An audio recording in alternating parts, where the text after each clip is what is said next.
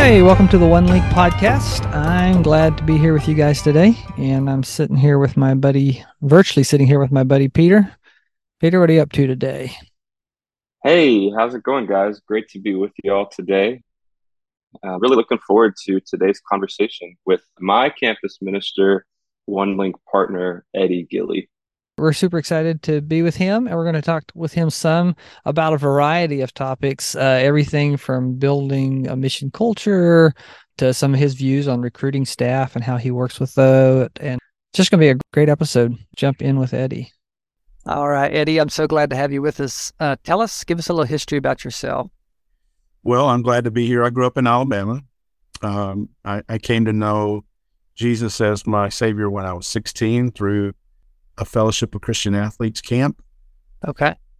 About a year and a half after that, felt on a mission trip that I was on, sharing the gospel with some students down in Merritt Island, Florida, helping them, a kind of a peer ministry of helping them learn how to do Bible study and scripture memory, and our youth minister had developed. And so at the end of that week, just really sensed the Lord saying, this is what I want you to do the rest of your life. And so I had no idea what that meant, but I told him, and then we shared it with the church. And then I thought I would one day be a pastor somewhere, and went to college, went to seminary, and just fell in love with doing youth ministry and working with young adults and a church in Gainesville, Florida. Found my resume through the Georgia Baptist Convention, and I came to Westside Baptist in 1987 as their youth and college pastor. God blessed it, and we grew on both sides of that to a point in about a year and a half where I had to make a decision of which one I wanted to do. And so in about 2 years' time, I became just the college pastor, and I was that for 6 months. And then our pastor decided I need more to do, so I was the senior associate on staff, and I did that for another 4 years. And then the opportunity to come work for the Florida Baptist Convention opened up to be the Baptist campus minister at the University of South Florida. So I did that for 7 years, and then was able to come back to Gainesville in 2002. So I've been back in Gainesville a long time. Yeah. So that's, 21 years and then another 7. So you got about nearly 30 years in the campus ministry game. Yeah. Well, yes, just and on the then campus another, side. yeah. And then 8 another, years of yeah. working directly with students. So Yeah. almost, well, actually 40 years of working with them. Because even when I was in seminary, I was working with college and youth. So Yeah. That's awesome. 2/3 of my life. Yeah. Give me just a little history of the UFBCM. What was it like when you came? How have you seen it change kind of over the years? Yeah, well, UF has changed a lot in the sense of the makeup of the students. When we first got here in 87, then we came back in 2002, even it was still the same way, in that it was a true land grant university for the state. I mean, if you wanted to get in, you pretty much got in to UF. Over the last 15 years, that has changed. So that's not the case anymore. It's much more akin to an Ivy League or an elite educational school in its approach to who they let in. So the students have changed, which means, we used to have to tell students to get out of the BCM and go to class to meet law students. And now we have to tell them, get out of your books and get out of the library and go meet law students. So it's still the same needs, but just a different way of getting them from point A to point B.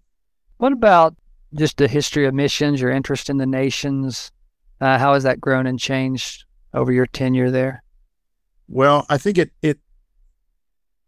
goes back to, I guess, that first, experience of really coming to faith in an environment that wasn't a local church setting necessarily, but through the ministry of the local church. And then hearing God's call on my life on a mission trip, even though it was inside the States. But that opportunity of going and the thought of going and telling somebody else about the gospel was always a part of our church when I was growing up. When I got to seminary, a lot of my, when I was in college, one of my professors had been a missionary with the IMB in Nigeria, had started the seminary in Nigeria. So we heard all the stories, and Dr. Cooley was just one of the real influencers of my life at that age. Came to my wedding, found out 40 years later, when I came to work here, 30 years later, whatever that was, that he was a graduate of UF. And his wife was a graduate of UF, and I didn't even know it. And so we reconnected then. And so that sense of mission has always been there. But I think the sort of the real focusing of that was when I was on staff at Westside. Our pastor had a heart for missions. And so it was always at the forefront of what we were doing with short-term trips, supporting missionaries, having Mission Fest before that was a thing and anybody else did. We had it at our church where the missionaries would come and we would eat with them and share with them and live with them for a week and hear what they did. And so that just finding ways to get students involved in that, and then started planning short-term trips with students, and then getting them involved with, at that time when I was on staff at the church, getting them involved with our state BCMs. At that time was doing what a lot of state BCMs did, which was claim IMB trips and then field that team from all around the state. So getting our students on board with that. And I don't know where it came from. I'm 100% certain it's not original with me, but we've always had the idea that if you can get a college student to spend 2 weeks outside of the United States in a cross-cultural environment sharing the gospel, they will never be the same. And so that's been our goal from way back, and still was my goal at USF and has been my goal at UF. And we state that often to our students because we really do believe that God may not call you to spend the rest of your life in missions, but you will always be an advocate for missions and missionaries and love for them and support them if you will go. So at the beginning of your tour there at UF, you're sending more 2-week teams, 3-week teams, like shorter term? Yeah. A lot of short-term trips, 1 week, spring break trips going someplace, 10-day trips during the breaks between summer A and summer B. And at that point, we still were doing the state model of putting teams together. So getting our students on teams that would spend summer missions, as it was called back then. Okay. They would spend all summer in different locations around the world. Gotcha. That's great. Now, what about OneLink? How did you get connected to OneLink? How's that affected and changed the culture of your BCM? We got involved with OneLink when Kurt Shiver joined our ministry partner team about 6-7 years ago. And then from that, we found out about the training that OneLink did. And so we sent some of our teams out there 1 year to OneLink training. And while it didn't quite work in that format with us, we talked to them about it and said, okay, if we can tweak this, we'd really love for you guys to do that training for us and help us with some mobilization. We already had the partnerships. We already knew where we wanted to go. We already had the relationships there. But having OneLink do the training was one thing that I didn't have to do when I didn't have enough staff or didn't have enough time to really be able to do that. So it made a huge difference in our teams. And so then that developed into one of our ministry partners going to work with OneLink part-time with them, part-time with us, and Peter joining that with one time with them, part-time with them, and part-time with us. And so it's been a really beneficial partnership for us as a BCM. Hopefully it's been beneficial for OneLink, but we only know our side. Yeah, well, I'll speak for OneLink that we're super glad that you're a part of us and that we're a part of you. How has been the difference of like sending a team that's all coming from UF, one of your partners, as opposed to you send some students to the state and then they may go on different trips? How has that affected your ministry or the BCM there, the culture of a heart for the nations, the culture of going? How has that changed? Yeah, I don't know if it's changed the culture of us going or the heart for going, but what it has done is it has allowed us to sort of control what we do and how we do it, and to be able to do a better job of getting our team ready to go. We've had a couple of teams that have had other people go with us, And sometimes that works really well and sometimes it doesn't, because they don't have the same heartbeat and the same understanding sometimes. And even though they're great kids and from great schools and great ministries, it's just a different thought process than the students who have been here with us for 2 semesters or 2 years or 4 years or whatever that is, the length of time, and knows sort of that day-to-day interaction with the team makes a difference, because when they go, they're a bit closer. They've lived with enough conflict with each other that they at least have a general idea how to handle that. But when you get somebody from outside, you can have a great team or you can have a team that's dysfunctional and you don't know it until you hit the field. Yeah. And I don't know if you agree with this or not, but I would say that the teaming aspect is probably one of the biggest things that determines whether someone had a good summer or not. It's not the hardships on the field or the crazy things you run into there as much as it is the interpersonal team dynamics or the dynamics with the overseas partner. Absolutely. You got to run into some crazy things that happen, and you're going to run into some hardships that are going to come. That's the nature of doing ministry in a different culture. But if your team dynamics are off, that makes it miserable.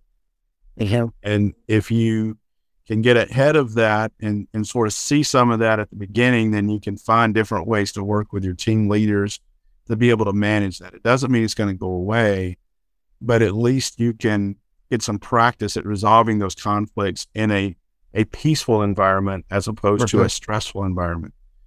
And when you're sending team leaders that, may or may not have much experience. I mean, honestly, we send teams sometimes that the team leader hasn't really been on a trip outside the country. And so everybody's sort of learning that as they go. And if they are among friends and they are among people that they love and trust and have developed a good relationship with, then they feel a little bit easier to make a mistake and not feel the pressure to have to be perfect and make everything correct for everybody. And when you get on the field and you have a conflict of personalities, they have no one to really turn to. And if the conflict is with the mission partners, then they really don't have anybody to talk to. And that becomes a long distance mentoring, which has been done and can be done, but isn't the ideal thing. The more ideal thing is to begin to teach them how to manage that while they're here for that semester before they leave together. Yeah. But I can certainly see where our students who are on the teams have a greater sense of cohesiveness maybe than with each other than they do with other people on core team, leadership team, or even with us. I mean, they share stories among themselves that we will never know. And that's a good thing. We don't need to know them all. So Peter told me that there's a guy named Craig that came kind of into your network that seemed to have a big influence. Tell me a little bit about him. How'd you connect with him? How do you guys work together? Well, even before Craig, I mean, I'll tell you the Craig story, but even before Craig, there was a former IMB missionary named David who came, and they were coming back to the States. His wife was going to go back to PA school because they realized in many places where they were, the lack of medical care was critical. And so they spent their stateside year with us. And then she got into PA school here. And so for the next 12 years, he was on our staff as an associate, which that meant, we had a ready-made resource for missions and mission involvement that was there. And then about 4 years after, probably 4 or 5 years after David had been here, got an email from Craig and said, "Hey, my wife and I are former missionaries with IMB. We are currently working in Indiana at a university and really feel like we need to go somewhere else. Feel like God has called us to go somewhere else. And we want to just come by and meet you. And we really have a heart for international students." We were like, well, we really have a heart for international students too. We don't have time to do it. And so they came to visit, and then he called me and he said, well, it's between you and Purdue, and I said, well, Purdue's a great campus and I'm sure they're producing great leaders, but UF's a top 5 school. So if you want to change the world, come to UF. And he bought it. And so so they showed up and has been really helpful in establishing some discipleship stuff, and really the missions and international ministry has flourished because of that. So in one sense, the world comes to us, and in the other sense, we go to the world. But either way, you can't ignore the international students on your campus and say you have a heart for the nations when the nations are coming to you and you don't do anything. Yeah. So is he actually on your staff, or is he like a separate ministry that? Well, all of our staff, we don't have any other staff. It's just me, right? Oh, okay. So I'm the only person that is on the BCM staff. Okay. The rest of the people who work with me are all ministry partners who raise their own support, goes through the North American Mission Board, paid out through a local church, and they're technically on the staff of that local church, which assigns them to the BCM to do their ministry. Okay. It's a unique partnership in some ways. Yeah. With that. Yeah. Tell me a little bit more about that, especially being like the only guy. Like how have you been able to get more people to jump in and do that? Because that's a big ask for somebody. Hey, would like you to have a job and would like you to support yourself. Well, they're actually most of them are raising their own support. Yeah, they're raising their own support. So I'm assuming when you started, you probably didn't have as many. No. How have you grown that and got them buy-in, and then how has that changed the ministry? Peter's smiling because I have never asked a single one of them.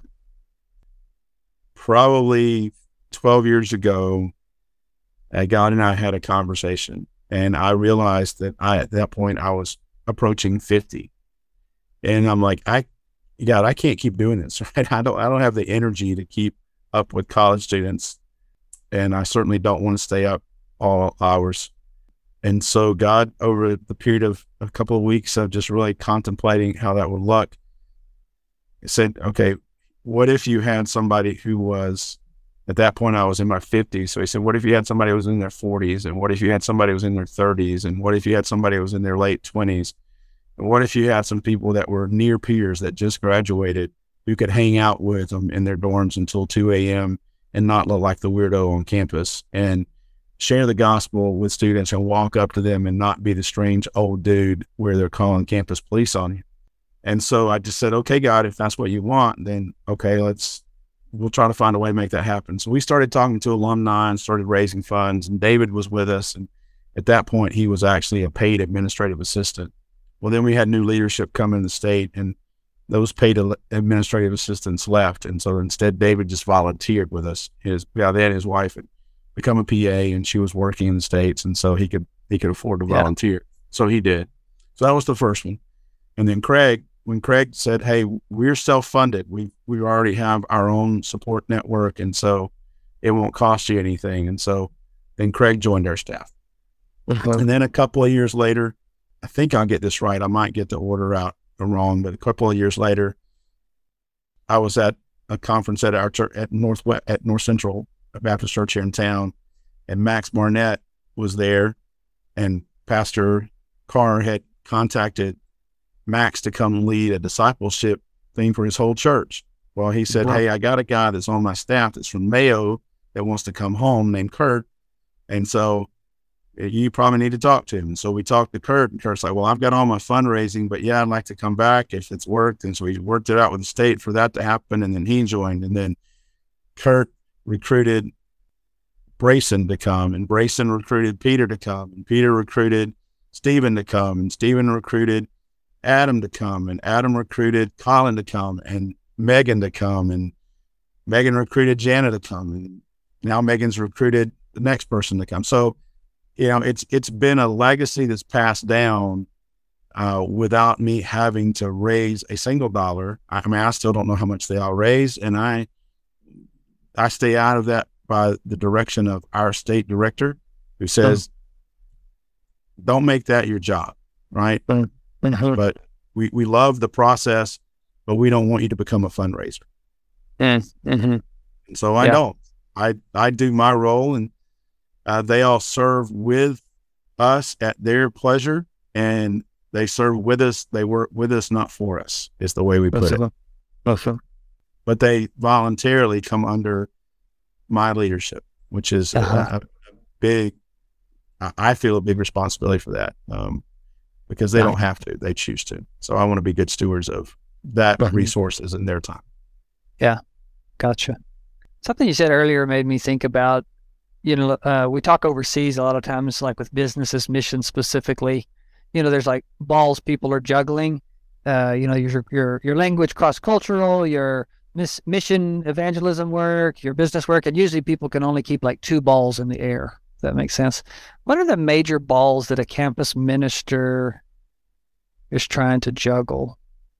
And would you say there's a limit? Because I feel like some, like bringing the staff on or partnering with, like that helps you keep all the balls juggling in the air. And even us, like there's a training piece that gets done without you having to organize it, do it, all that stuff. What are kind of the major balls you're juggling? Well, I think in my particular situation might be different from others, but certainly our focus is on supporting the local church. Right? And so that's job number 1 for us, is supporting local church. And number 2 is, building a ministry that reaches the campus. So evangelism, discipleship, all those things come into play with that.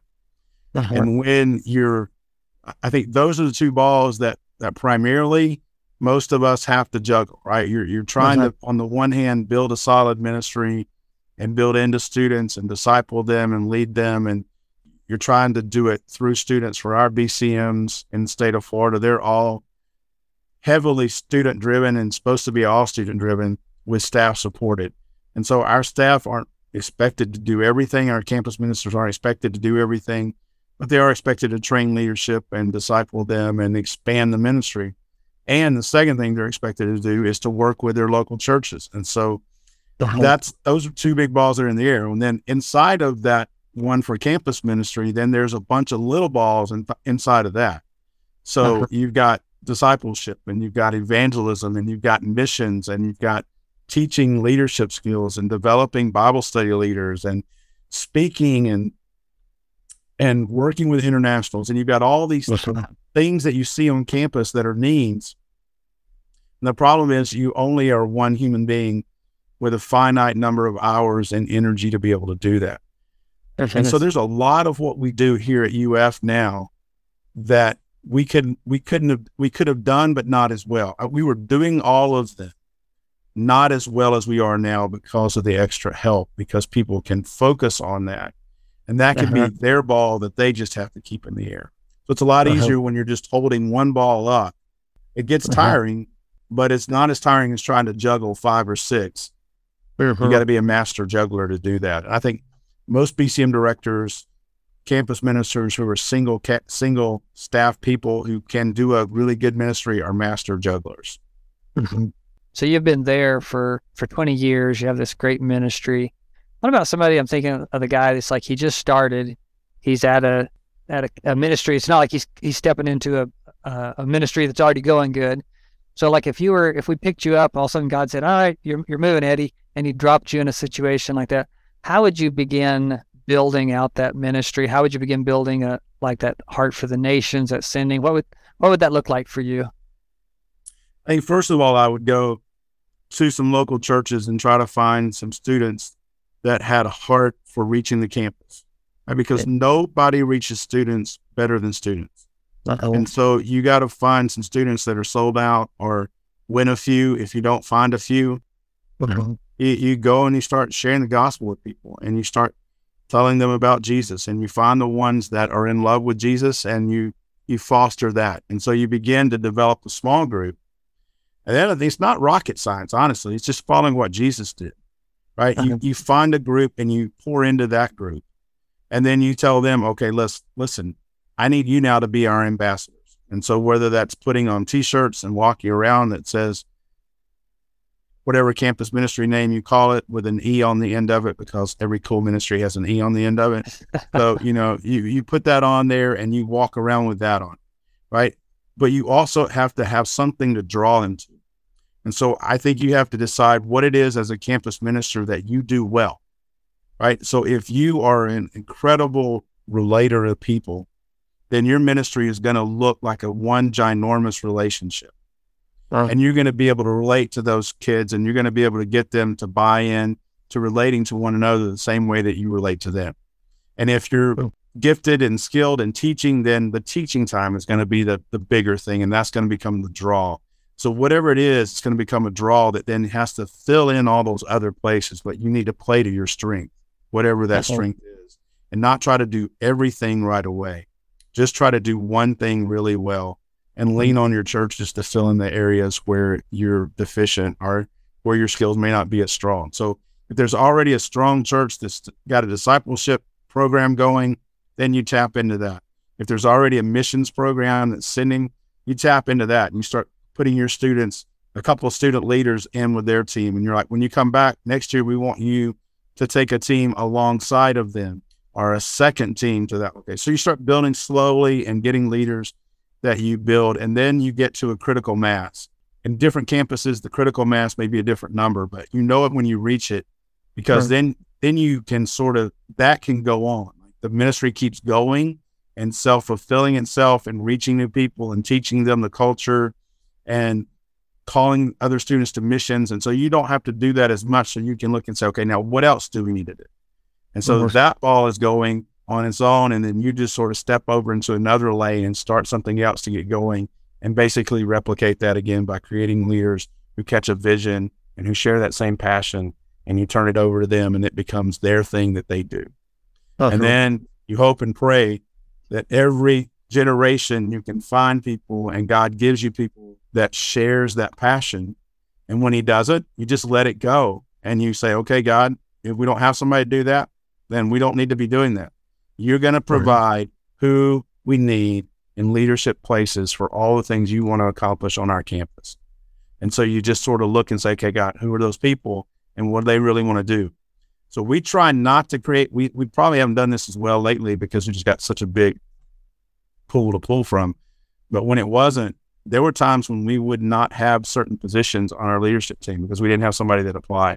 Where it's like, okay, we're not having them.